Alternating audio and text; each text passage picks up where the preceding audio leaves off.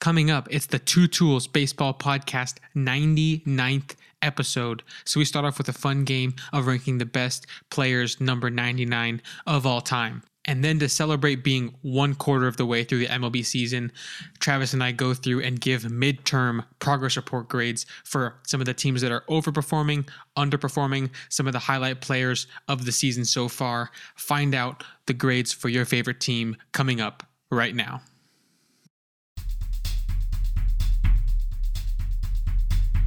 Hello, listeners. My name is Alex Jonitz, and I am joined, as always, by my co-host, Travis Miller. I am more of a stats nerd. He was a total stud on his D3 college team. This is the Two Tools Baseball Podcast. Enjoy. What's going on, ladies and gentlemen? Welcome back to another episode of the Two Tools Baseball Podcast, episode 99. Alex and I are coming to you. It is Wednesday, May 17th. Alex, this is the 99th episode we've been doing so far. I mean, it's hard to believe. Oh, let's see. Yeah, over a 2-year span now. It's been exciting, but I have a little exercise I want to start off with. 99. Keep that in mind. 5 players wearing or wore the 99 on their jersey. I want you to rank them for me. Can you do that for me? I can think of Aaron Judge. He's on the list. Yeah, he's on the list. I got George Mikan. Oh. Aaron Judge. All sports. I like it. Yeah. George Mikan, Aaron Judge, Aaron Donald, Wayne Gretzky, J.J. Watt. That is a very fun 5. I like this. Okay. So I'm ranking them. Okay. So I feel like I am not a hockey person, Travis. It's probably, I know you're not. It's definitely the worst in terms of my knowledge and my viewership of the major 4 sports. I even watch it less than soccer, to be honest. But out of respect, he has to be number 1, right? Gretzky has to be number 1. I think he is so far ahead of other hockey players when you're talking about the GOAT for the sport. And none of the other guys you mentioned are quite in that level. Next up, I probably would say Aaron Donald. I think that he truly deserves to go down as like one of the best defensive players of all time in NFL. I think that J.J. Watt has a similar case, but I think Aaron Donald's run in 2021/2022 when they won the Super Bowl is just super a special run in the playoffs where he was so impactful. He like ended the game in the conference finals and the Super Bowl with a game-winning sack or tackle for loss, So just a super key player, and then just every single year, all pro, 3-time defensive player of the year, if I'm not mistaken. So I'll go Donald second. Maybe third, I'll go George Mikan. He is a really old school NBA guy. Definitely played like in a segregated era of the sport, and the league was completely different at the time, but it's hard to argue with 5 championships that he did win with the Minneapolis Lakers. One of the most common drills, Travis, for youth and youth basketball players is the Mikan drill, practicing your touch around the rim. So I think he's impacted the game in a big way. Probably the first big name NBA player that I can think of is George Mikan. Truly historic name. And then maybe the last 2 between Judge and Watt, it's pretty tough. Judge still has more to prove, more career ahead of him. So for that reason, I'll probably go Watt for now as number 4. Watt, I think he might have 3 defensive players of the year as well, just like Aaron Donald. But, Watt, unfortunately, it's football, so it's hard to blame like a lack of winning on a player, but it feels like he's never been in like the big huge game quite enough times, but still a legendary defensive player, one of the most impactful of his generation for sure. And then Aaron Judge, Travis, an MVP to his name, defines this current Yankees. I wouldn't call it this Yankees generation, I guess, like the last decade plus has been the name for sure for them, and an MVP last season, a super historic season. But one season of baseball that's really mind-blowing for me is not on the same level as some of those other guys that we're talking about. There's a really good chance he could climb a spot or 2 on this ranking by the time his career is over if he can hit some career milestones. And his peak is really, really great. But, he's played like 6, 7, 8 seasons in the MLB so far. So that's where I'm going to land that right now. Any disagreements? Excellent list. Yeah, I really like it. I will say Mikan is a little bit of a wild card in terms of ranking him third. You look at the individual stat numbers. I think he only had like 10,000 points. So, it's not impressive to today's standards, but I totally get it. Back then it was just layups and 5-foot shots practically, no Steph Curry bangs, nothing like that. No LeBron James dunks, anything like that. But he was a winner. I believe it's like 7 championships for Mikan. Mikan is 5. 5. Okay. I checked and it said two NBL. Oh. So in like 47, 48. I wonder if he got rings for those NBL rings. Yeah. So 5 NBA, or I think it was the NBA back then, yes. But 5 NBA championships, 2 NBL championships. So if you want to count them both, 7 championships, which is of course up there with all-time greats like a guy like Bill Russell. He had his number retired this season for the Lakers. I think his like son and like grandson or something were there. Okay. And if you kind of use that as a metric too, like retired numbers, it feels like it's not as big of a thing in NFL maybe, but JJ Watt is the kind of guy who I think the Texans would, that he's like one of those, like they're probably their marquee defensive player of all time. The Rams for sure, being that they drafted Donald and he has accomplished so much in the Rams uniform. That's like a retired number, kind of like not that those franchises will do that, but yeah, that's the kind of thing that that's the kind of status they have with their team. And I think Judge, when it's all said and done, if I had to guess, given his recent contract, will probably end up having 99 retired.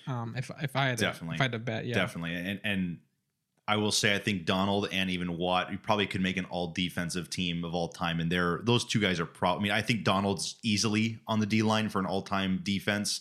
Watt probably on the edge as well. Just 2 outstanding players. Watt's kind of a cool player in itself. He kind of is like a Shohei Ohtani because he did play some tight end on a couple plays during some goal line plays. I know Texans put him in at tight end to catch some passes. He actually caught some touchdowns, which is pretty crazy, going both ways. I mean, that's something you do not at all see in the NFL. But Alex, we're missing one guy. That's 99 Dodger Manny Ramirez. Manny Wood. Number 1, number 0, numbers above the rest. But Travis, he does have that one like just unbelievable second half to whatever season that was, like 2009 or something. Yep. Where he just was hitting the ball like crazy. He's like a 1200 OPS. And then he gets popped for steroids or whatever. Yeah. And that's how it goes. But and I think he became an absolute menace in like the Korean League or whatever it was. Yes. Yep. So, I think I still saw him like this season, like taking BP hacks, and it still was impressive. Like I think he's like 46 or something like that, but or older. But at least he still can swing it. But started off with that today, Alex. We're getting so close to that 100. I thought it'd be fun to do 99, and I just thought in my head, I said there's got to be 5 historically great 99s in all of sports, and there really are. So we'll kick it off to that, Alex. What should we talk about today? Should we talk about the bringing back up Aaron Judge? Should we talk about his eyesight and what he's doing, peeking over to the Yankees bench? Yeah, there was a viral clip that was going around, I think it was yesterday, where he's in the batter's box staring at the pitcher as the pitcher's, shaking off signs or doing the pitch comm stuff. And at some point when the pitcher kind of comes set, he peeks over at his dugout, peeks back at the pitcher, and then hits one out of the ballpark. And so people were kind of wondering, where is he looking at? Is someone relaying a sign? Is there sign stealing going on, And everything I've heard from Yankees camp, from Yankees, fans, it's all just been like, oh yeah, the pitcher was tipping. And so the dugout had picked up on it and was giving him the tell. Whatever the tell was, they were letting Judge know what was going to come. It's definitely one of those fun things that I think, Travis, we're going to be paranoid for the next few decades here, where every time someone suspects like sign stealing or cheating, everyone's going to say, wait, like, is there technology being used? Is yes. it like, So I think I saw a tweet saying, "Did someone hack their pitch comm?" Like, imagine if the Yankees had a Yeah. device that could hack the pitch comm, and then like Found this on the web. Siri thinks that. Siri was trying to chime in there for a second. I'm not sure what that was about, but imagine if a team was able to use a device to like hack into the catcher, giving a sign to a pitcher to the pitch comm, or obviously what the Astros did with the center field cameras. I feel like no team would really try that again, just given that someone's already gotten caught that way. So why would you take that risk? But either way, Travis, it made for a fun online, spectacle. But what was your thoughts about seeing the Judge clip? Yeah, it was. I mean, what I'm impressed is how hard and how far he can hit the baseball. I mean, I think that probably 2 pitches after that whole incident of him looking over, God, he must have smacked that thing like 460 feet to center at Toronto. But I really don't make too much of it. You're pretty much innocent until proven guilty. So I'm not really accusing anything of Judge like he's a big cheater. I mean, we saw him last year. Everything seemed normal with him. He's just a big dude that can hit the ball really hard and a long ways. This week, Alex, he's had. Yeah, not counting today. I don't know if he's homered today, but he has had 5 home runs so far this week. So Wow. That's probably some guy that we'll be talking about as an American League Player of the Week. I mean, he's kind of going off. I think he was on the IL for a little bit, but now that he's back, it seems that the power's all back to normal. 11 home runs on the year, so he's kind of just cruising as usual. Should be someone who probably can coast right in for like a 40 home run season again. But yeah, I don't make too much of it. I think people wanted to start that whole conversation about, oh, do we have another cheater on our hands? Do we do we start investigating this? But again, I think that we're just Twitter and social media wants to just have another story to talk about. I'm sure on the front page of a New York magazine or newspaper in the sports section, it was Aaron Judge peaking, or maybe in Toronto it was Aaron Judge peaking, and then you spark these conversations, but nothing really to make of it. Where should we move on to next, Alex? Yeah, Travis, as it stands, we are just about, I believe, a quarter of the way through this season. If you look at like the breakdown, most teams are hovering right around 40, like 42, 43 games played. And if you look at that, Travis, out of 162, when you're halfway through, or I'll put it this way: when you're a quarter of the way through a school year, what time is that? That is time for midterms, Travis. So we are going to have a midterm sort of report card, or a kind of a breakdown on some of these teams, some of the players so far, 1/4 of the way through, kind of a progress report, if you will, where we can give a grade to some of these teams who are maybe doing well, maybe doing poorly, and some of the players who are doing maybe well or poorly, or maybe they're right on track with expectations, and you have to say, this guy gets a B because he's doing what we expected him to do, not really going above and beyond, and hasn't disappointed us yet. But Travis, there's a handful of places we could start with this. There's been teams we've bashed on before, or teams we've praised. But I'll start somewhere kind of unique and try to get a unique, conversation going to start. It's going to be with a player instead of a team. I'm going to talk about Mike Trout first. So we can talk about what we make of his first, quarter of the season here. He just did homer today. So whatever numbers we look up, they're going to be, a bit out of date, but still, I think that overall, just going off of what he's done so far this year, he started off very well. I'm sure he'll get hot again at some point, but definitely has had a really a big dry spell first half of May. I think it was his worst offensive half month in his career, the first half of May. His current slash line is 274, average 361 on base, 490 slugging, which that obviously goes up after the home run today. Probably, I think it went up to north of 500 just barely, but down at a 130 OPS plus on the season. Still gonna have a good WAR. He's at about let me see here. He's at about 1.2 Baseball Reference WAR. So I mean, he's still on pace for like 5+ WAR if you look at it that way, because we're only a quarter of the way through. But Travis, give me your thoughts on Trout's first quarter of the season. What kind of grade would you give him on his report card at the moment? Given the expectation of him and the Angels, Mhm. where are you at with him? Yeah, I'm probably scoring Trout a D right now. Yeah, the numbers are upsetting. Average is right around where he's usually at. I'm not really too concerned with that, but the on base, it has dropped over the last couple of seasons. Last year he was hurt, but he was at a 369 on base, and he's usually somewhere that's, he's north of a 420 most of the time. When you look at his primetime days, like 2016 and 19, the on base was north of about a 435 every single season, which is, it just stupid when you look at that. But at a 361 this year, slugging has gone down, of course, at a 490 so far. What was interesting about last year is that he still had an OPS at a 999.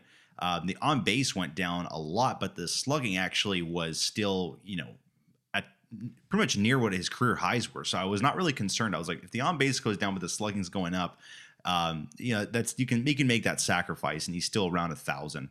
It had a 175 OPS plus, but right now I'd give him a D. 8 home runs is good. 10 doubles is good as well. But I think he's not walking enough, and I think the strikeouts are really going up. He's almost at, looking at today, I think he struck out probably once or twice today. We'll see what happens with the update, but right now he's at 48, pretty close to 50. So you're looking at, a little bit over a strikeout a game. So his career high has been 100, and it looks like 184 strikeouts in a season, but he could be coming close to that number and that mark. Again, he strikes out a lot. I'm not going to say that's a bad thing. He also walks a lot. He hits home runs a lot. So I just think he needs to get back to working some of these counts and getting on base, because that's one of the big numbers that's been dropping over the past couple of years. That's a little bit of a concern.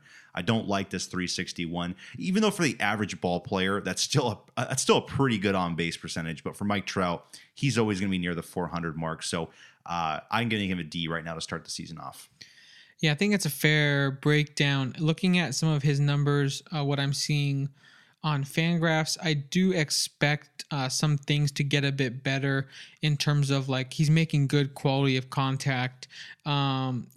I agree with what you're saying about the walks are down this year. He's walking 10% of the time.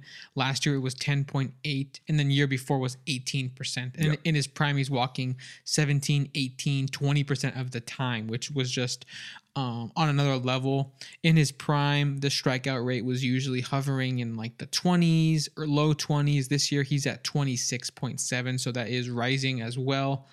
I do think that the slugging will go up a bit. It just kind of comes down to it being early, and the variance will kind of continue to go up and down. I do think he finishes like above 150 OPS plus if I had to guess. I do think that he is still one of the best hitters in baseball over the course of like a full season. Looking at some of his StatCast stuff, he currently is still like 90th percentile in barreling the ball. Hard hit data is really good. He's still really like top 10% in baseball in terms of not chasing bad pitches. The issue has been swinging and missing at strikes. That has really been what his issue is. He's still not chasing junk, but when the ball is in the zone, Travis, he is having some trouble making contact. He kind of swings through the ball a lot. The whiff percentage is high. Therefore, the strikeout percentage is quite high. And that's just kind of a part of aging, I think. I think it becomes harder to kind of keep up with the fastball. He is just 31, so I think Angel fans are still hoping that he kind of makes those adjustments, figures out how to put the fastball in play a bit more. Another fun thing is he still has 96th percentile sprint speed. He still is like one of the fastest players in the game. And it's really funny to think that as he ages, of all the things you think that would go, maybe you think, oh, maybe his power will dip. Oh, maybe his vision will dip. Oh, maybe his contact will dip. But I think his speed, many people would guess like, oh, as you get older, your speed will for sure go. Yep. But it hasn't. It's actually the thing that's been the most steady, I feel like. He still has a really good eye, and he's still really, really fast. And the power is still obviously great. It just comes down to kind of making more contact on some of those balls in the zone. I do think he'll make the adjustments. At least I hope so. But yeah, the fastballs in the zone, I think a lot of Angel fans have been harping about that. I do expect some adjustments. I still think he's an elite hitter. And I will say Vegas is with you, Alex, because yesterday MGM just posted their odds for MVP. They did an update. Mike Trout's still second in the Really? American League MVP. I think it's at a plus 1,000. So 10-1 odds to win the MVP. Right now, of course, Shohei is the clear favorite to win the MVP. Not too many takers so far. Judge has been hurt, but he, of course, can come back. I would expect over maybe the course of the week, if he continues to hit home runs and if Trout continues to kind of keep up this behavior or this play, then you will see a Judge probably surpass Mike Trout. But interesting enough, Vegas, MGM, a lot of the sports books still think Mike Trout right now is still second best in odds for the AL MVP. So that's what's interesting. Who's third, Judge? Third is Vladdy Guerrero Jr. Okay, I was gonna say I heard that Vladdy had a tweak in his knee. I think he might be day to day or something like that. So that's something to watch for as well. But and fourth, you got Big Adley. Really? Okay, because Adley I was gonna is still say fourth, yeah. towards the top of the AL, it gets pretty dicey because different guys have injuries and some guys aren't stepping up. Like J Ram, I think he's great. He hasn't had a monster first quarter of the season. He's been good though. And then other guys like Judge, a little bit of injury thing. Trout has missed a little bit of time and obviously not having his best first quarter of the year. But one funny thing is, Travis, someone posted like Trout's OPS through like whatever it is, like 30 whatever games. Wait, how far are we through? Like 32, 33 games for the Angels? Yep, right now Angels sorry, right now 42, 43. Yeah, right now Trout's got 41 games on his 2023 campaign. So I think the stat was like Trout through like 40 games, like what is his OPS? And this is his worst season right now. But his second worst season was 2014, and he still won the MVP that year. Yep. So it's pretty funny how like all it can take is like a big, July or whatever it might be. I mean, last year he was hurt for most of the season, came back and like in August or something, he had like 7 straight games with a homer. So like a lot of things can happen quickly to kind of make these numbers rebound a bit. What's funny too is, like I mentioned, 41 games he's played this season. He played 119 last year, so that about 160 if you combine the last 2 seasons. You combine all the numbers, 48 home runs for Mike Trout, 100 RBIs. He's batting 280. He's got a 367 on base, but a 593 slug. Still got an OPS at a 960, OPS plus at a 960, or I'm sorry, a 163. So you're still putting up not the Mike Trout expectation season, which is what makes him so great, but you're still putting up a Hall of Fame season and a really good MVP season right there too as well. So I'll keep it moving, Travis. Let's take a look at another topic here. I'm going to switch over to the Padres. So we're going to a team now. Okay. We'll bounce back and forth between teams and players and just try to have some fun with it. And if any come to mind for you, go ahead and let me know. But we'll go to the Padres at the moment, Travis. Not sure what they're doing today, but coming into today, they are currently sitting at 20-23 as a record. That's 7 games behind the Dodgers, 4 games behind Arizona. They currently looking at just their kind of team breakdown at the moment. Obviously, they're third in the NL West, but looking at their player performances, Tatis actually has been quite good since coming back. He currently, if I look at his numbers, batting average is 287, on base is 327, so not elite figures there. Slugging is 485, so an 812 OPS is not exactly what you would hope for him, I'd say, but a 127 OPS plus and 5 homers and 5 doubles in about 20 games, I think that's a pretty good spot to be. I've seen some kind of web gem or at least really ESPN top 10 type throws out there in right field, gunning guys out on the base path. So I think that he is slowly doing his part. A 1.3 baseball reference WAR is, I think, really good considering he missed the first couple weeks. If you look at their team, Travis, he actually already is third in WAR for them as a team. Baseball reference WAR, that is. He's ahead of Juan Soto, who's played the whole year. He's ahead of a lot of their role players, only behind Ha-Seong Kim and Xander Bogaerts. But Travis, they are a bit of a tough team to rank at the moment. I mean, Machado is really having a dreadful start to the year, especially if you kind of factor in his standards. A 231 batting average for Machado, a 282 on base, just abysmal. 372 slugging, really bad for his standards. 654 OPS. Yikes, yeah. It's just not good at all. It does have 5 home runs, but you do expect more based on what they're paying him. He did get his big payday in the offseason, and we kind of gave praise to the move because he'd been so consistent. He unfortunately is moving into a bit of an older phase in his career. He's still not old by any means, but he will be 31 in the summer here, so in July. I think that contract's gonna age badly, Travis. I know we're only like we said, we're a quarter of the way into his new deal, a quarter of a season, I should say. But 11 years for 350, like that, I think is not gonna be looking good when he's like 40 and a DH. And we'll see. Maybe the bat does have a good rebound in his like mid and late 30s and stuff. But I think that this is not a great spot for him. And I'm not going to bash him. I just think that this team has World Series expectations. It looks like they only have 3 guys in their starting lineup who have OPS plus numbers above 100, so above average hitters. The rotation has some decent guys and also some guys like Snell and Lugo who have not been, immediate fits. But Travis, go ahead and give me your grade for the San Diego Padres a quarter of the way through the season at 20-23 record. Yeah, in first starting off Machado, 0.2 baseball reference WAR. I mean, if you want to do the math, you're basically saying he's going to finish the year under a 1 WAR, which I'm betting he's going to be over that, but just not the start that Padres fans and Machado was hoping to get off to. But I want to be nice and give him a D, but I have to give him an F right now. I mean, Alex, they lost today to the Kansas City Royals. They lost the series to the Kansas City Royals. The 13-31 Kansas City Royals went into San Diego and took 2 or 3 from the Padres.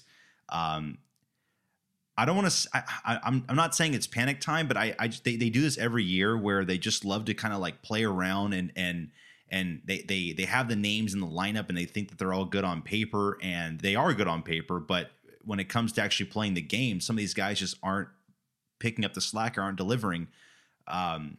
They now are 20-24, 7 games out of first place. The Dodgers are red hot. They just got off a sweep with the Minnesota Twins. So the Dodgers, of course, we thought they were kind of cooled off the early part of the season. We didn't know what to expect from them. And now things are kind of going in opposite directions. And it's such a Padres thing. They took the game 1, I think it was last week, against the Dodgers. And, they had a picture or a meme of Kershaw crying, or, they made the fans all happy with all that because they beat Kershaw and they were so happy. But then the Dodgers, of course, they won the series. And then they, I believe, played the Padres in LA, and I think won that. They won that series as well. I think they won like 5 straight against them or something. And so then you look at the Padres, and it's, I don't know, it's too early, and you can't be taunting these kind of things right now when you can't even back it up with beating the freaking Kansas City Royals. You lose 2 of 3 with them, so they're a team that I just feel like they need to stay poised, and they need to stay focused on winning and accomplishing the overall goal. And that is, of course, getting to the playoffs, making a deep run, making it to the World Series. Because, I mean, right now, I think they're just still living off of the 2022 National League Division Series against the LA Dodgers. I think that's what they're just, all their energy is just kind of still fuming off of, is that victory and beating the, quote on big brother north of the 5 freeway northbound. But I just right now it's disappointing as a baseball fan. If you are a Padres fan, you are of course really upset. Things are not going the way. I think Snell's been completely awful. Darvish has been here or there, but I just feel like it's a tricky thing right now for the Padres. So I'd probably say F right now. Yeah, I'm pretty disappointed in their play. I personally think that I'm not writing them off at all in terms of what they can accomplish this season. I think teams have these kind of starts all the time and end up being, still wild card threats. And, they were a wild card team last year and they made it to the championship series. I don't know why that couldn't happen again based on their current start, but it does come down to getting all the guys to play up to their potential. Machado has not. Tatis working his way back to that level. Soto has been up and down in his Padres tenure. I would say his Padres tenure overall has not been as productive as the Nationals tenure. I still do think that his absolutely best in the world plate discipline is still something that is so valuable. It will continue to make him an elite player. But yeah, I think overall there have been a lot of questions about what this team's direction is. I'm not sure that they are on a good pace to accomplish what they expect to accomplish, given all the trades they've made, all the draft cap, or I should say the farm system capital they've given up in terms of giving out all their farm system depth, several of their top prospects for win now players. You better hope you win now, and they haven't been. So that's kind of where I'm at with them. I do think that there's still time to make the changes necessary. I do wonder if this season kind of ends up flopping, how do they view Soto long term? Are they going to be able to extend him? Are they going to think it's a wise move to extend him? If they look at their books and they say, "Oh, we have Tatis and Machado owed this much money. Can we really afford to give Soto, 35 million a year for 13 years or whatever he's going to ask for? Maybe 15-year contract because he's still so young." Are they going to try to maybe flip Soto for something? Or are they? I think they've always been rumored as a potential team for Ohtani. When the free agency Ohtani sweepstakes comes around, are they really going to be top bidders on that? Travis, they were top bidders. Yeah. What I heard, they were top bidders on Aaron Judge and Trey Turner. I think they actually, if I'm not mistaken, they offered more money than the Phillies did on Trey Turner, but Trey just wanted to be on the East Coast, and Judge wanted to stay a Yankee. But the Padres have been serious with the money recently. I'm wondering if there becomes more of a question when the results don't follow the spending and the prospects that have been sent out. So I think that there's reasonable concern in San Diego. That being said, I think there's enough talent on the roster to still compete for their goal of this season to try to win it all. Mm-hmm. I'm not writing them off yet, but 20 and 23 in the middle of a really bad spell. They need to do something soon. Travis, we'll keep it moving on. Another team I'd like to talk about, a team that I would say is overperforming anything that you and I had expected coming into this year. We'll go to the Baltimore Orioles. As it currently stands, they are 27 and 15. They just beat the Angels, so I think they're actually 28 and 15, if I'm not mistaken. Coming into today, they were 4.5 games back of the red-hot Tampa Bay Rays. They are actually 3 full games ahead of both Toronto and the New York Yankees, two teams that are playing well. They are 4.5 games ahead of Boston, who is 3 games above 500. So it's just crazy how they are kind of slowly starting to build a cushion between them and the rest of, the contenders in the middle of the AL East, because we all knew Tampa Bay started so hot and these other 4 teams were all kind of in the mix. Now Baltimore's trying to kind of build a barrier there between them and the rest. Do you think that this is something that's, sustainable, first of all? Do you consider them a legitimate, playoff threat? Do you think that they, are you locking them into the wild card already? Where are you at with them? What kind of grade would you give them based on their expectations? If I look quickly just at like their top players, it's just a handful of guys that are stepping up in really big ways. Obviously, we know what Adley can do, but he's only 4th in Baseball Reference WAR for them. We know what Cedric Mullins can do. He's only 5th in Baseball Reference WAR for them. They're led by Yenier Cano at nearly 2 WAR as a relief pitcher who's been unhittable so far. Tyler Wells, who's also just been really good for them. He's currently rocking a 2.68 ERA in 7 games started, 8 games pitched. And then Jorge Mateo has had a good start to the year as well. But they just feel deeper, Travis, than years past.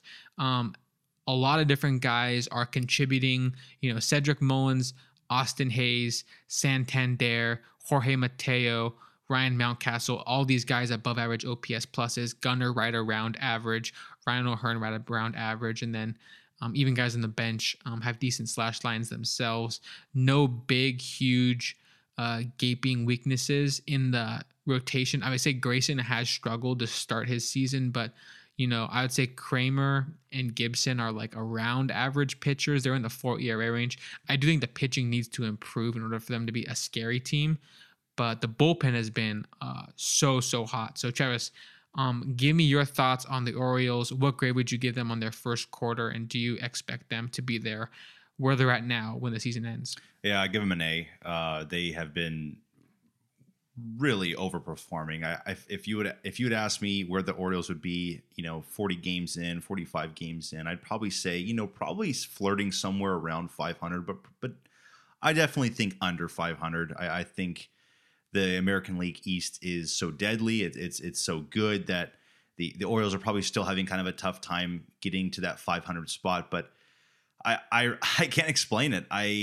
Alex, I mean, going into this series, I'm watching every game now over the last couple of days because the Angels are playing them. But, I look at their lineup and I really just don't think it's that deadly. I mean, it has some good hitters here and there, but it just doesn't have like that true superstar. Adley, of course, is on his way, and he is their best in terms of OPS plus. He is their best hitter, but I don't see their lineup as having they have a Devers or they have a Judge or they have a Vladdy Guerrero, Bichette, Chapman, or some of these other just top performers in the American League, and here they are, the second best team in second best team in the American League and second place in the East.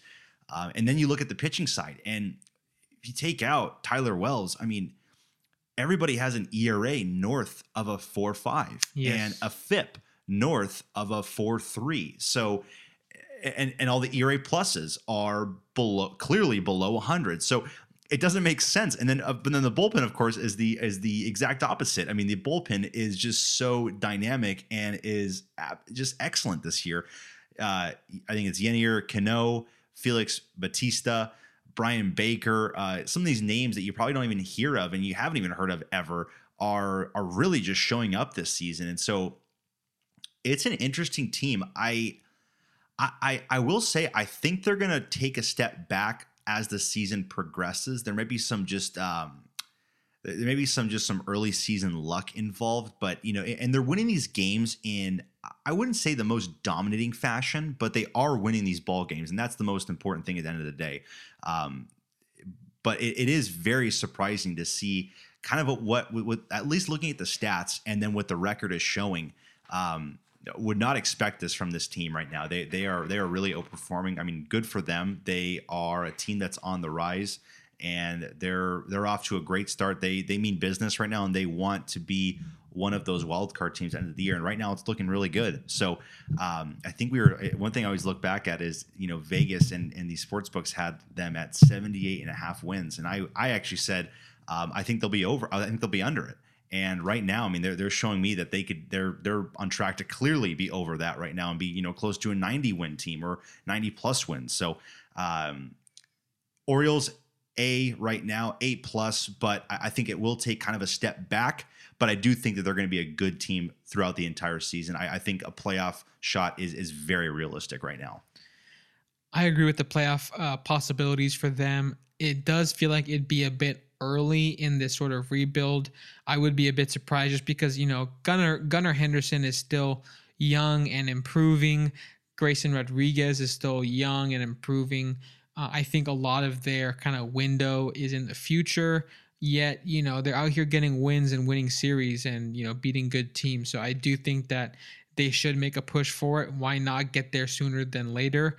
But in order for them to be a real threat, I think that they would have to kind of stay hot until the trade deadline, hopefully still be, a handful of games above 500. And then at that point, trade for some pitching. I'm not sure who they would target, but if there's any pitchers available, and every year there usually is at the deadline, you'd have to think that they'd be interested just because, the bottom of the order, I like Kyle Bradish, has been just kind of okay. Cole Irvin has been pretty poor. In just 12 and 2/3 innings pitched. Looking around, Gibson and Kramer more average. So outside of Tyler Wells, it's been nothing too special. So I think starting pitching is just like a clear point where they can look to improve at some point here. But overall, you can't deny that their fans should be pretty happy with how they're playing. Travis, if we kind of keep it rolling here, and look at what we're going to cover next, I wanted to talk about one of the most, I wouldn't say controversial, but one of the players that caused the most debates last season with how poorly he was playing. I'm talking about Joey Gallo. We can actually talk about the Twins as a whole as well and kind of how he ties into their success. At the moment, it's just crazy. He's hitting a 214 batting average, which, his career, he's never been the batting average guy. Yep. But his on base is 325, which is, not an amazing not amazing on base, but it really shows he's walking a ton, 15 walks out of 33 games. And then the slugging is great at 561. He has 9 homers, 5 doubles, and a triple, a 140 OPS plus, despite the really low batting average. It just kind of tells me he is doing a ton of damage despite the low average. I am someone who and listeners probably know I'm okay with a bad batting average if the rest of the profile grades out quite well. I think he's playing great defense. I think that he is doing well at the plate despite the average. So give me your thoughts on Gallo's season so far. Is this something he can continue, or is that kind of that trouble he had with the Yankees? Is that inevitable? Is that going to come back at some point? And we can also talk about the Twins as a whole. Do you think that this current run that they're on is legit? I mean, they have such a good odds to make the postseason right now just because their division is weak. But in terms of a threat to win it all, does the depth of guys like Gallo and maybe if Correa rebounds, and if of course if Buxton stays healthy, do they have the ingredients necessary to make a big run at this? Yeah, I'll say this: Joey Gallo. It's tough. I want to be a little bit critique, but I want to critique these guys a little bit. But I'll say both of them, both are getting a B right now. Okay. Joey Gallo gets a B because he has been spectacular. I think that getting out of New York getting out of a big market is a big key in his success. I mean, you go back to the days in Texas, he was a great hitter. He was a great ball player. He goes to the Big Apple. Things don't go that well. He goes to LA. Things get a little bit better, but still not 100% back on track. Now going back to a small market team like Minnesota, and things kind of get back on track. He has the OPS that's, in the high 800s. The OPS plus is back at a 140. Home runs are back, 9 home runs so far in the year. So I really like what Joey Gallo has been doing, and I think it really can continue with what he's been doing. And also the Twins, I will say, I'll give him a B as well. I really like the start they're on. I think that a lot of us thought they'd be a top 3 team. At this point, they are the number 1. Still only I think it's a 3.5, might be a 2.5 game lead now with kind of the way that the scores have been going. They got swept today by the Dodgers, and some of the other teams in the Central have been winning. So I will say it's a B for me, only because I feel like they're just not running away with it yet. This Central is so bad. They need to start running away with this thing right now, because you don't want to get down the stretch and have to compete with a team like a Cleveland. Even if the White Sox kind of were to sneak their way back in, maybe that could be a little bit of a head scratcher, especially with the way that Luis Roberts been swinging the bat. And then also with Detroit kind of just lingering here and there. I think Minnesota really needs to do a good job for the next couple of weeks, running away with this division, building this game lead on their opponents. But yeah, I think B's for both. Yeah, looking at Gallo's numbers, he's still one of the best power hitters. Obviously, the exit velocity numbers are off the charts. He's 99 percentile in hard hit percent and barrel rate. So just lots to like about his slugging ability and how that will trend going forward. He will continue to be a power hitter, even though the slugging did dip as a Yankee, because it wasn't really because the power had left, but just the overall plate presence was kind of in a really bad spot that it affected all of his stats, including the slugging. But I do think that the power is completely here to stay. I'm not sure many people are debating that. If you saw the replay of that home run he hit the other day, I forget what ballpark that was in. Was it? I mean, Minnesota, right? Was it? Yeah. I just remember it was the Cubs. Well, okay, yeah, and then it was just so it was off Wozniacki or whatever. And yeah, it was like triple deck. I dropped him in fantasy the second that happened, but that's how it goes. But anyways, looking at his other numbers, does swing and miss at the ball quite a lot. Like what I was saying about Trout, but just like times two almost, where he just, you know, he will miss balls in the zone. It's going to happen.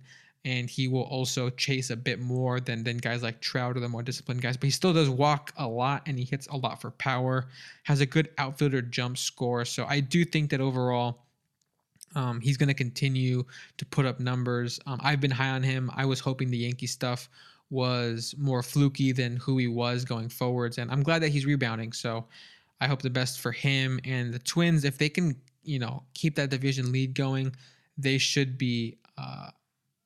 I think they can compete with anyone almost, especially if they can stay healthy. I think that Correa and Buxton both have injury concerns like always, but if they do keep it together, I think that there's a lot of upside here. Kepler, someone who I'm always super high on. I know that Correa will have better numbers before the season's over. And there's just some depth here that I like.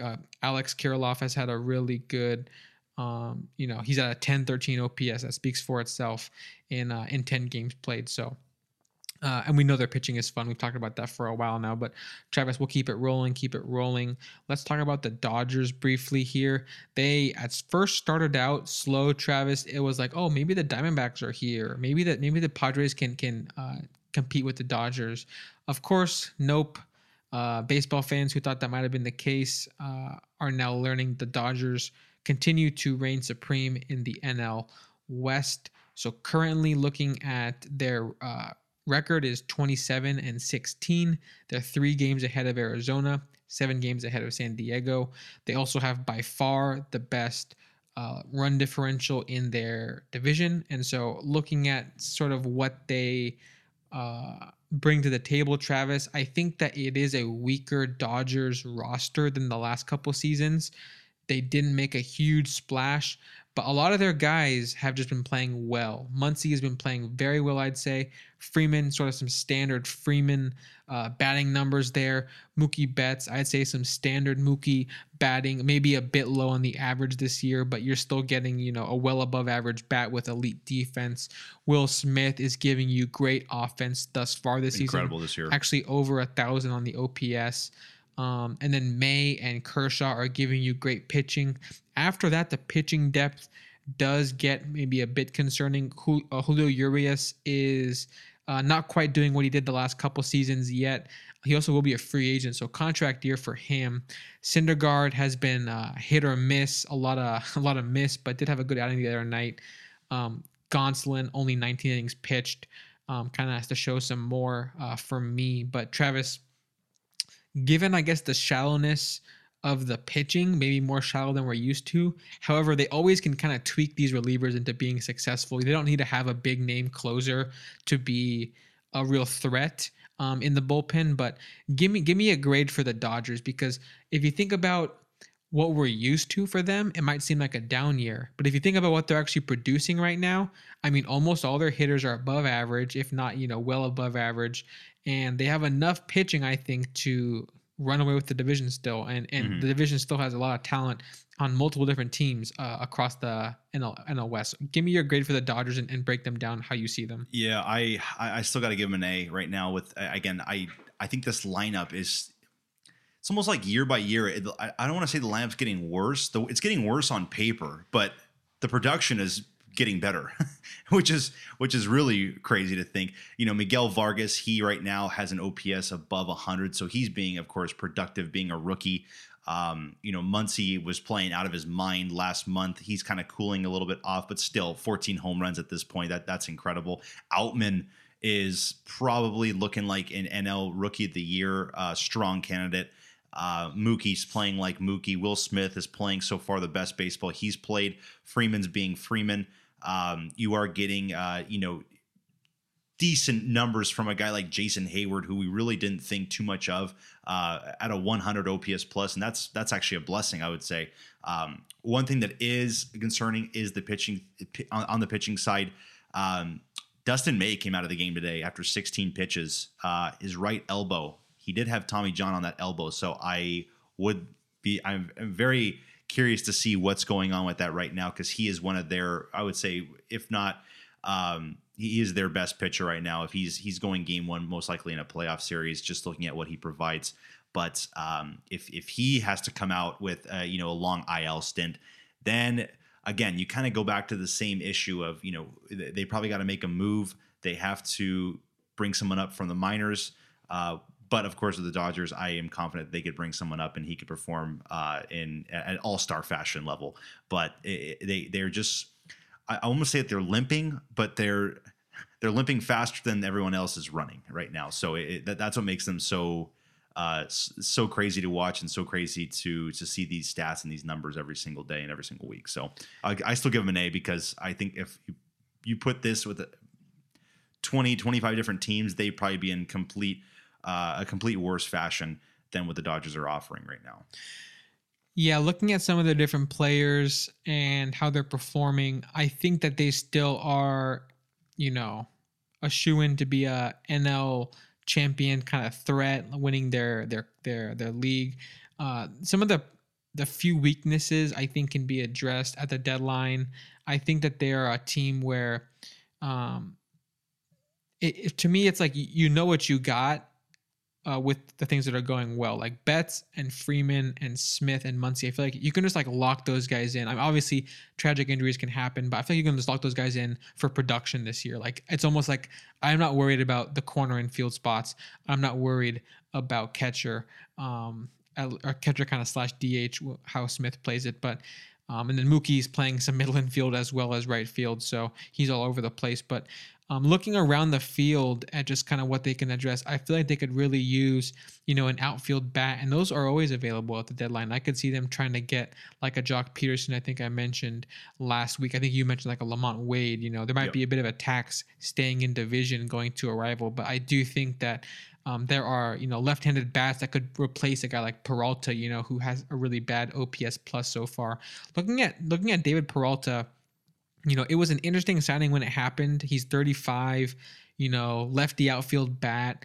Not really sure what he was going to provide. The numbers have been really poor so far, but I was looking at his StatCast, a really interesting profile. He actually hits the ball pretty hard still, definitely above average exit velo and an 85th percentile hard hit rate, but for some reason, the expected batting average, the expected slugging, it's all really low. And I think it's because he must be hitting the ball on the ground a ton, a low barrel rate, probably bad launch angle stuff. But he avoids strikeouts and doesn't have the best walk. He's up there kind of swinging to get hits and is keeping it on the ground even though he's hitting it hard. So a really interesting profile, but does play good defense. So I am interested to see how the Dodgers view Peralta, if they kind of look at him and say we need to upgrade here, give some more depth to the back end of the batting lineup, more depth in the outfield. I think there will be left-handed bats available at the deadline, like I said, in the outfield. Also looking at, a guy like Outman Travis, we were both praising him after the first month. He definitely was like an NL Rookie of the Year candidate for the first month. I will say that as good as he's been, I am seeing a bit of a decline here, which is to be expected from a young player like him, but there's just so much swing and miss. He whiffs a ton. He's 1 percentile.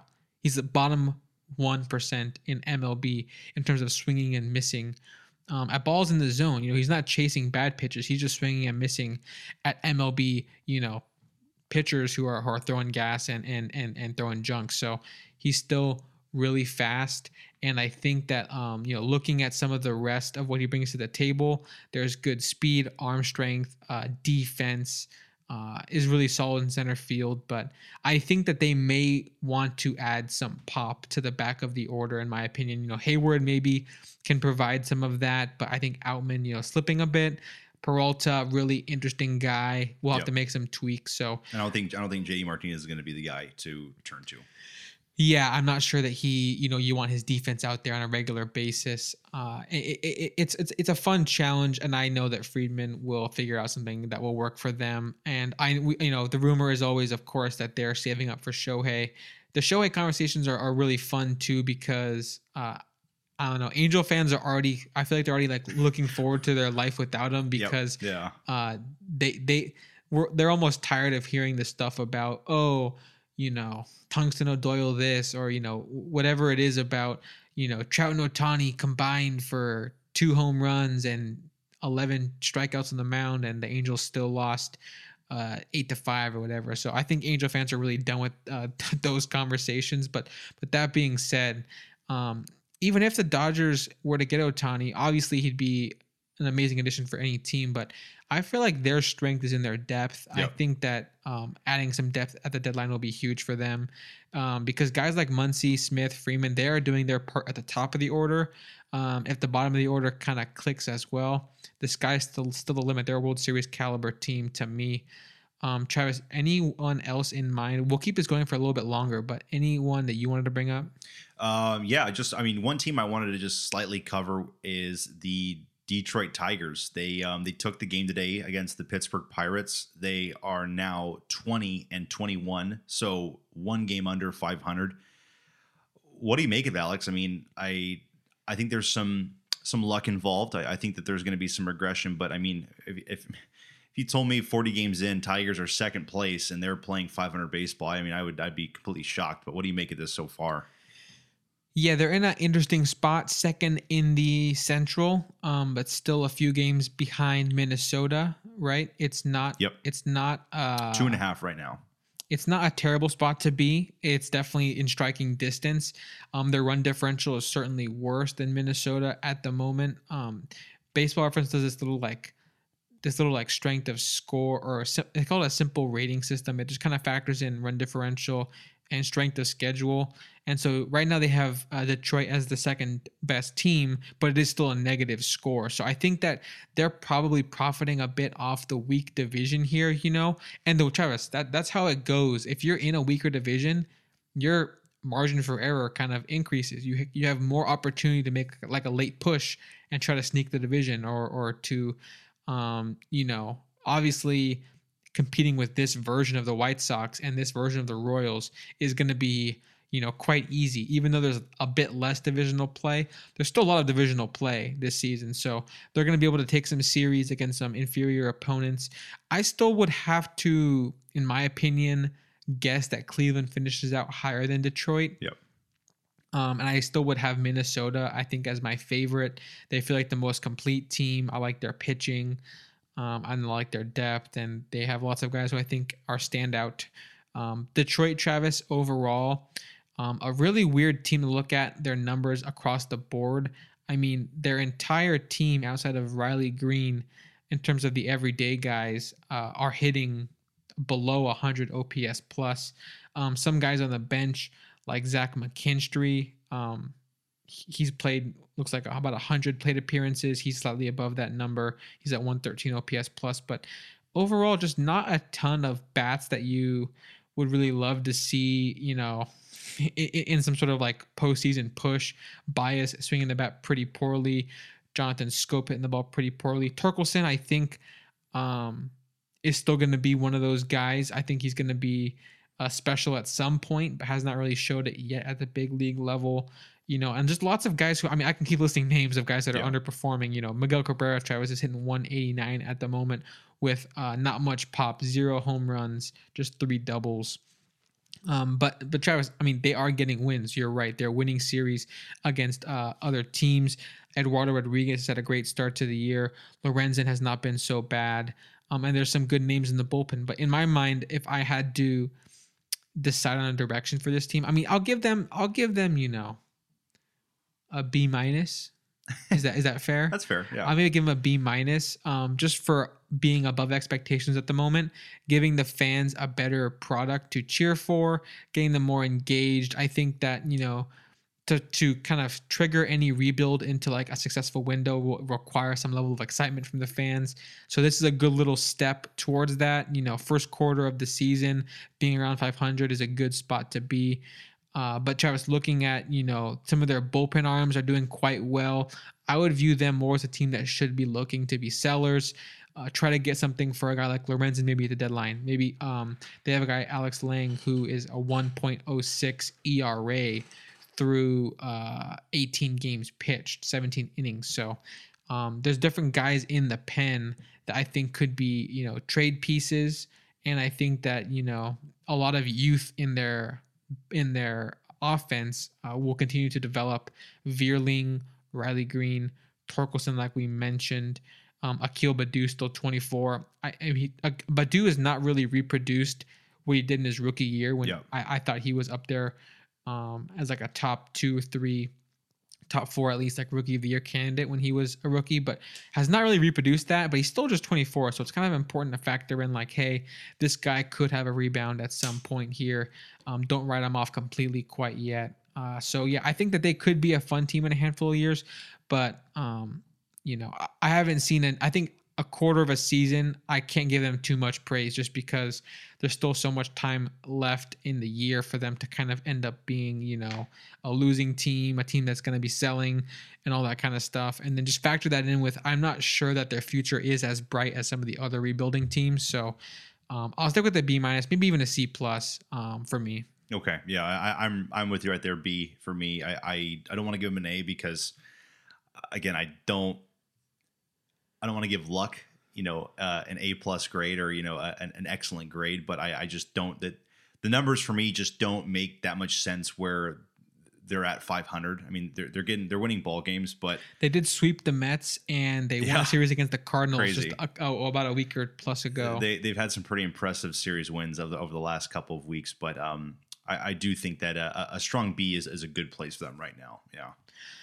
Looking at some of the other teams we can kind of highlight, Travis, or teams or players, we've seen a bit of a slip from Pittsburgh. They're 22-20, 2 games behind Milwaukee. Do you see Milwaukee giving up the lead in the division again? Right now, Pittsburgh is still 3 games ahead of Chicago Cubs and Cincinnati Reds. St. Louis is still last in that division, surprisingly. But, Pittsburgh, it was a fun first month story. What grade do you give them a quarter of the way through? Do you see them as a team that's actually currently built to stay in this race, whether it be the division race or an NL wildcard race? Or do you kind of think that was a fun story? Take your here's a B and see you next year. Yeah, I think a B for them as well. I don't see them coming back and reclaiming the first place spot for the National League Central. It was a good run. I think it were like 20-10, but now they're 22-20. So they've gone on some losing streaks over the last 2 weeks. So I think it was a good start to the season, but right now, not going to say they're. I'm pretty confident they're not going to be, challenging the Brewers come August, September. So I give them a B right now. Yeah, I think that makes sense. We'll keep it rolling to cover just the last couple kind of teams and players that come to mind to wrap it up here. Texas, Travis, it's going to be hard to give them something besides an A just based on how well they're playing. 26-16. Their offense has really been clicking, and that's been a lot of time without Corey Seager. He is coming back. I think he might have either came back today or he's back tomorrow. Yep. But he, the team as a whole has done quite well offensively. Outside of a handful of guys, their whole offense batting order is we're talking about 110 plus on the OPS plus numbers. Guys like Heim, guys like Semien putting up some all-star slash lines offensively. Seager was hitting the ball well before injury. I expect them to kind of continue that. And some of the pitching has been maybe a bit better than expected. I've always been high on Eovaldi. He's pitching, every bit of that contract. He's someone who I wish the Angels would have targeted. I had him on my list for sure. Guys like John Gray, I expect some regression. I'm not high on Martin Perez either. Heaney has not pitched amazingly, and DeGrom's been hurt. So I do think that they still, even if they end up winning the division, which I'm not gonna say is a lock by any means, but even if they end up being that kind of team, I still think there's some real considerable weaknesses. I think that their bullpen. There are some good guys, and Will Smith had like a pretty solid year, but Angels did get to him. And I'll just put it this way: I don't know if this is a little bit of like old head logic or like some unfair logic, but I do know that when Will Smith came into the game, Travis, against the Angels a couple series back, and they ended up coming back and winning that game. for whatever reason, I just was not afraid of him. I don't know if that's unfair, but when he came into the game, I was like, oh, we got some guys that can hit lefties. Like I'm ready for this. And Mhm. and Wallach hit one off the wall to like almost tie the game. And then I think Renifo hit him in or something like that. But anyways, Travis, I do think that they're like I said, there are some weaknesses on this team. So I'm gonna give them an A. You have to give them an A, I feel like. Yeah. But I'm not gonna just put all my chips on them in Vegas and say this team is running the tables, because I do think they have a lot of talent and they will kind of continue being fun. Adolis Garcia, Travis, I think has made meaningful improvements. I think every year, the last 2-3 years, he's gotten a bit better at the plate. He's always had the pop, but he's getting better, I think, with the eye, laying off bad pitches, just being a better player. I think he's working on a lot of stuff, so I'm happy with him. And there's just tons to like. But that being said, being a runaway AL West winner, with teams like Houston, the Mariners, the Angels, it would still surprise me if I'm being honest. I still think that by the deadline, by the second half, they'll be in the mix with those other three teams I mentioned. So Yeah, you said it. You said it all. A for them on the start. Again, great start. You got to give them an A. Great guys are performing without DeGrom or Seager in the rotation or lineup. So like I mentioned, guys are stepping up. That's huge for this team right now. That's going to create so much more depth than a lot of other teams have. And even starting pitching's done a great job. But like you mentioned, I probably could see this team regressing as the season goes forth. I think the Astros will be a team that you still will see win the American League West, but Texas is going to be a tough team to battle out for the Mariners and the Angels for a second, possibly maybe a third place spot for the West. And those two spots could mean wild card spots, because I think the East and the West right now have been battling it out for wild card spots. I don't think the Central is going to have any teams making the wild card. So A for them right now, but like you mentioned, down the stretch, we'll see kind of where they fall. All right, we'll do two more here, Travis. This is going to be a bit of a fun one. The New York Mets have not really been living up to, I'm sure, what F. their owner, Steve Cohen, has projected. Travis doesn't even let me do my little preamble. It's an immediate F for the 20-23 Mets. Frank Fleming, F. They are 6.5 going into today. They're 6.5 back from the Braves. That's fourth in the NL East. They are behind Philly, who's had a rough go. They're behind Miami, who is like a rebuilding team. They're actually at 500 somehow. But Travis, given where the Mets are at right now, I still look at the talent, right? And on paper, they should be playing a bit better. Their run differential is negative, so there is some real things they need to figure out. They've been on quite a bit of a downward spiral. They had a good record like 2-3 weeks ago, like late turn of April into March. They were in a pretty good spot, but right now, definitely having a bad go at things. The offense, kind of a lot of average bats hitting average. McNeil is hitting like a league average guy. Lindor has a league average bat. Brent Beatty, league average bat. A lot of these guys are not hitting the ball great. Canna, Marte, leaving some things to be desired.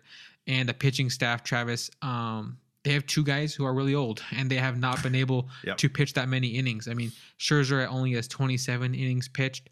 Verlander has 17 innings pitched, and both guys not great on the ERAs anyway. So even if you were getting these guys pitching every single outing, the production has not even been that great anyways. Travis, their best starting pitcher ERA at the moment is a 4.02 in Tyler McGill. So we know what the weakness is at the moment. I feel like it's the pitching staff, the starting pitching, but they're a team that's been banged up even before the season started with Edwin Diaz, but you're giving them an F, but is it doom and gloom? Is the season over, or is there enough here to kind of fix this? What's your take? It's not over. They have the talent that could get this thing back on track. The way that Atlanta's playing right now is going to be a tough team to catch, but I don't think it's impossible. I think this team is definitely still poised for a wild card run.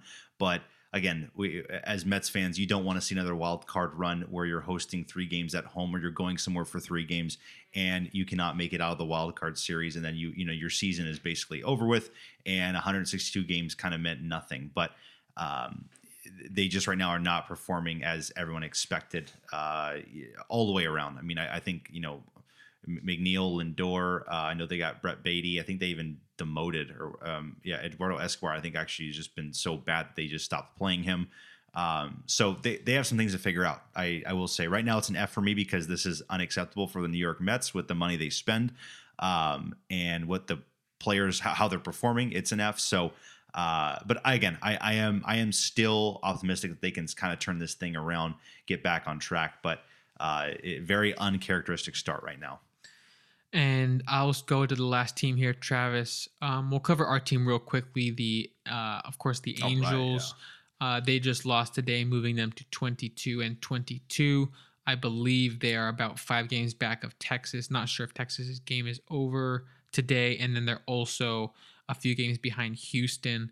It feels like everything is still in play in my mind. I could see the Angels being a threat for the division at the deadline. I could also see them being, 10 games out and selling their best guys who are on short-term deals. So I don't know exactly what to make.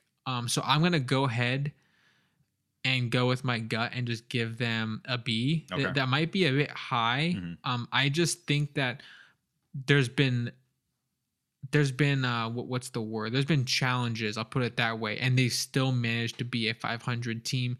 Logan O'Hoppe had a really special start to the year, got injured. Stassi was not great offensively last year, but still has been their go-to starter for the last 2+ seasons. He has not even made his debut this season quite yet.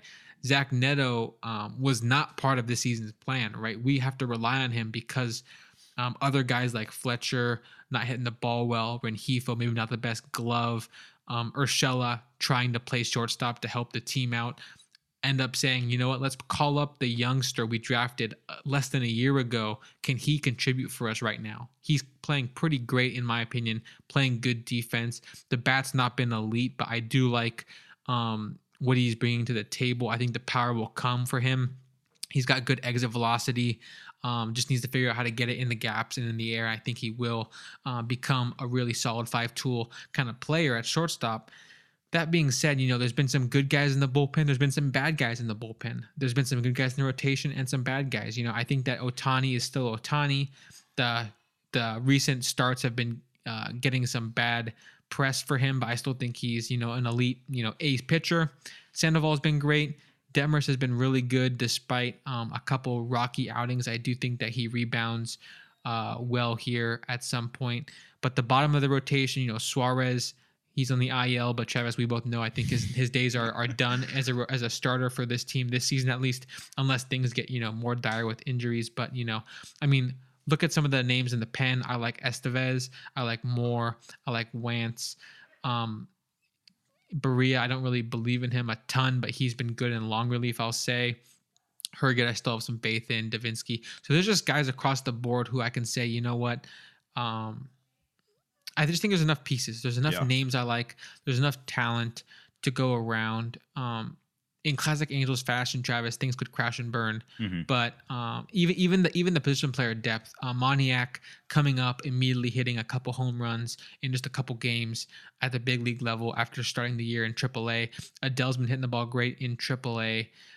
Every time we call a guy up, Walsh is on his rehab starts. When Walsh comes back, that's even more left-handed offense to help us, because that's something we've been lacking outside of Ohtani and, Jake Lamb, who's not had a great year. So overall, Travis, I just think that there is I think it's impressive, I'll put it that way, that we are a 500 team given the amount of, injury adversity, the way that we have had depth step up has been key. And I think that as other teams have their injuries and stuff, Angels can probably be a resilient force. They'll, of course, need Trout and Ohtani to continue being superstars, and they'll need the depth to kind of continue, stay the course, stay healthy, hopefully. Things can go either way. Rendon's already hurt again. That's hopefully not going to be the case for the whole season. Hopefully that's a really short thing, but, with him, you're never quite sure. But a B might be generous, Travis. That may be a homer grade, but give me your thought, given their current kind of standing in their division, and I think that just given what they've had to deal with, I'm leaning B. Yeah, I will go a little bit lower. I'll say C. C is pretty middle of the road. It sounds like almost like a 500 kind of. I guess at 500 in some fashion, but being where they are right now, being very bad against teams above 500, being good against teams below 500, I think that just calls for a solid C grade. I will say they have battled adversity this year with injuries so far. Austin Warren, Jose Quijada out for the year. Tommy John, Ohapi most likely out for the season unless he were to come back in September with the torn labrum. So they have battled some adversity. No at-bats from Stassi or Walsh yet, and they're still 500 is actually still kind of special to look at. But defensively, we are making a lot of errors. Some starting pitchers aren't getting the job done, aren't pitching like they have been. Tyler Anderson is a guy that we saw spectacular numbers of last year. He has not been the way he was with the Dodgers. And then, Jose Suarez, but it just kind of was just been a complete disaster with an ERA above 9. And then, some injuries here and there on the infield. I know Rendon's going to battle them here and there, but we do have a lot of depth.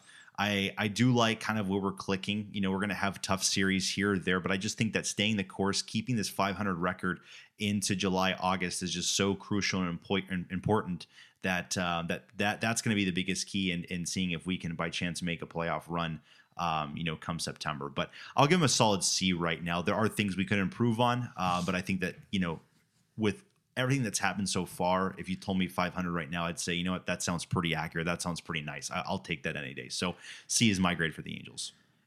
Yeah, that's fair. They're just in a really funny spot. Like we said, they're 500. If I take a bit of a closer look at their standing in the league, I'm trying to find them here. They are. I mean, yeah, they have a positive run differential. Their schedule's been, I think, so. They've played good teams and bad.